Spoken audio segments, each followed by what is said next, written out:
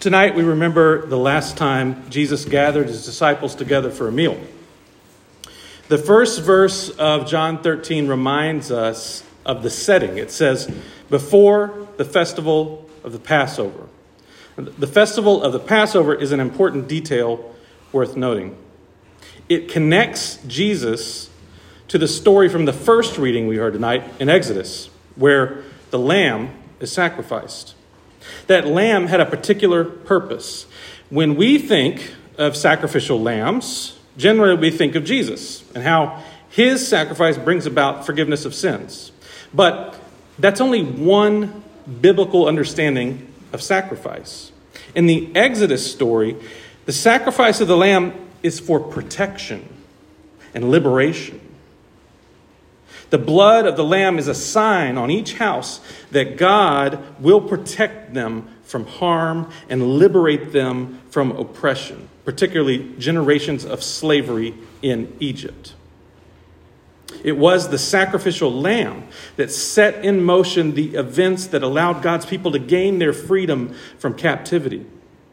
It was the blood of the lamb spread over the doorpost of the home that caused God to pass over the house, sparing it from the 10th plague, the death of the firstborn. What's curious about all of that is this. The Exodus text tells the communities to remember and to celebrate something that hasn't happened yet. The text tells the people to sacrifice the lamb, to use the blood, to cook the meal, to eat it, and that all happens before they're rescued. It's a reminder of something that has yet to take place.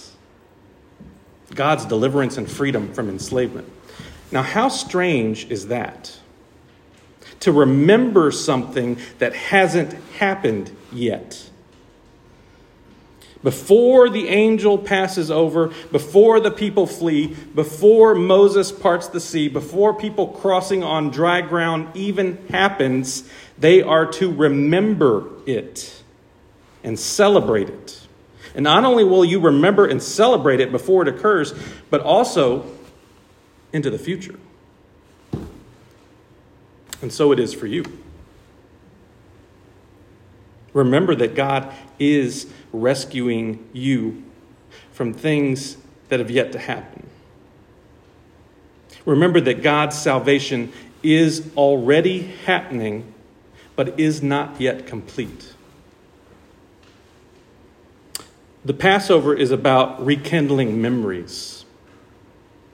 From centuries before Jesus, all the way up to this very week, Jewish people gather to rememorize the meal and the lamb and the events that led to their salvation every year during Passover. It was the reliving of those memories that brought Jesus and the disciples together for that last meal. And through that meal, Jesus asks us to continue remembering, continue thinking of all the ways God has redeemed and will continue to redeem us in Christ. Every meal we share at this table is a remembering of the Passover, of Jesus, of the Last Supper, of all the ways God redeems us, and even the redemption that hasn't happened yet. They're all remembered here. I'm struck by the rest of verse 1. It says, Jesus knew that his hour had come to depart from this world and go to the Father. Having loved his own who were in the world, he loved them to the end. Jesus had a sense of what was next. He knew that things were culminating. He had spent 3 years teaching, healing, sharing wisdom. And the unifying theme for all of it was love. He loved those who were with him. all of them, including Judas. He did not turn Judas away. He invited him to stay through all of it, to experience the love of God all the way to the end. But sometimes our choices lead us down paths we don't intend to go. Verse 3 says, Jesus, knowing that the Father had given all things into his hands and that he had come from God and was going to God. Jesus recognizes that it's time for the final lesson. The last time that they're all together on this side.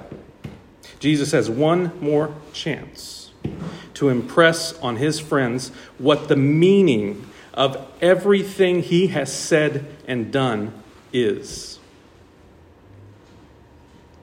Jesus knows that God has put it in his hands. The choice about what comes next, how it all plays out, will be up to Jesus. It's up to Jesus to faithfully reveal who God is and what kinds of choices God is willing to make. One final example. It's the same teaching Jesus has given the disciples in 1,000 different scenarios. What makes you great in the eyes of the world is not what makes you great in the kingdom of God. The world, Rome, Caesar's empire, they all measure greatness by power. Power to kill, power to obtain, power to control. But in God's kingdom, greatness is measured by love, humility, and service. Jesus kneels down, putting himself below everyone else. He picks up the dirtiest part of you and cleans it off.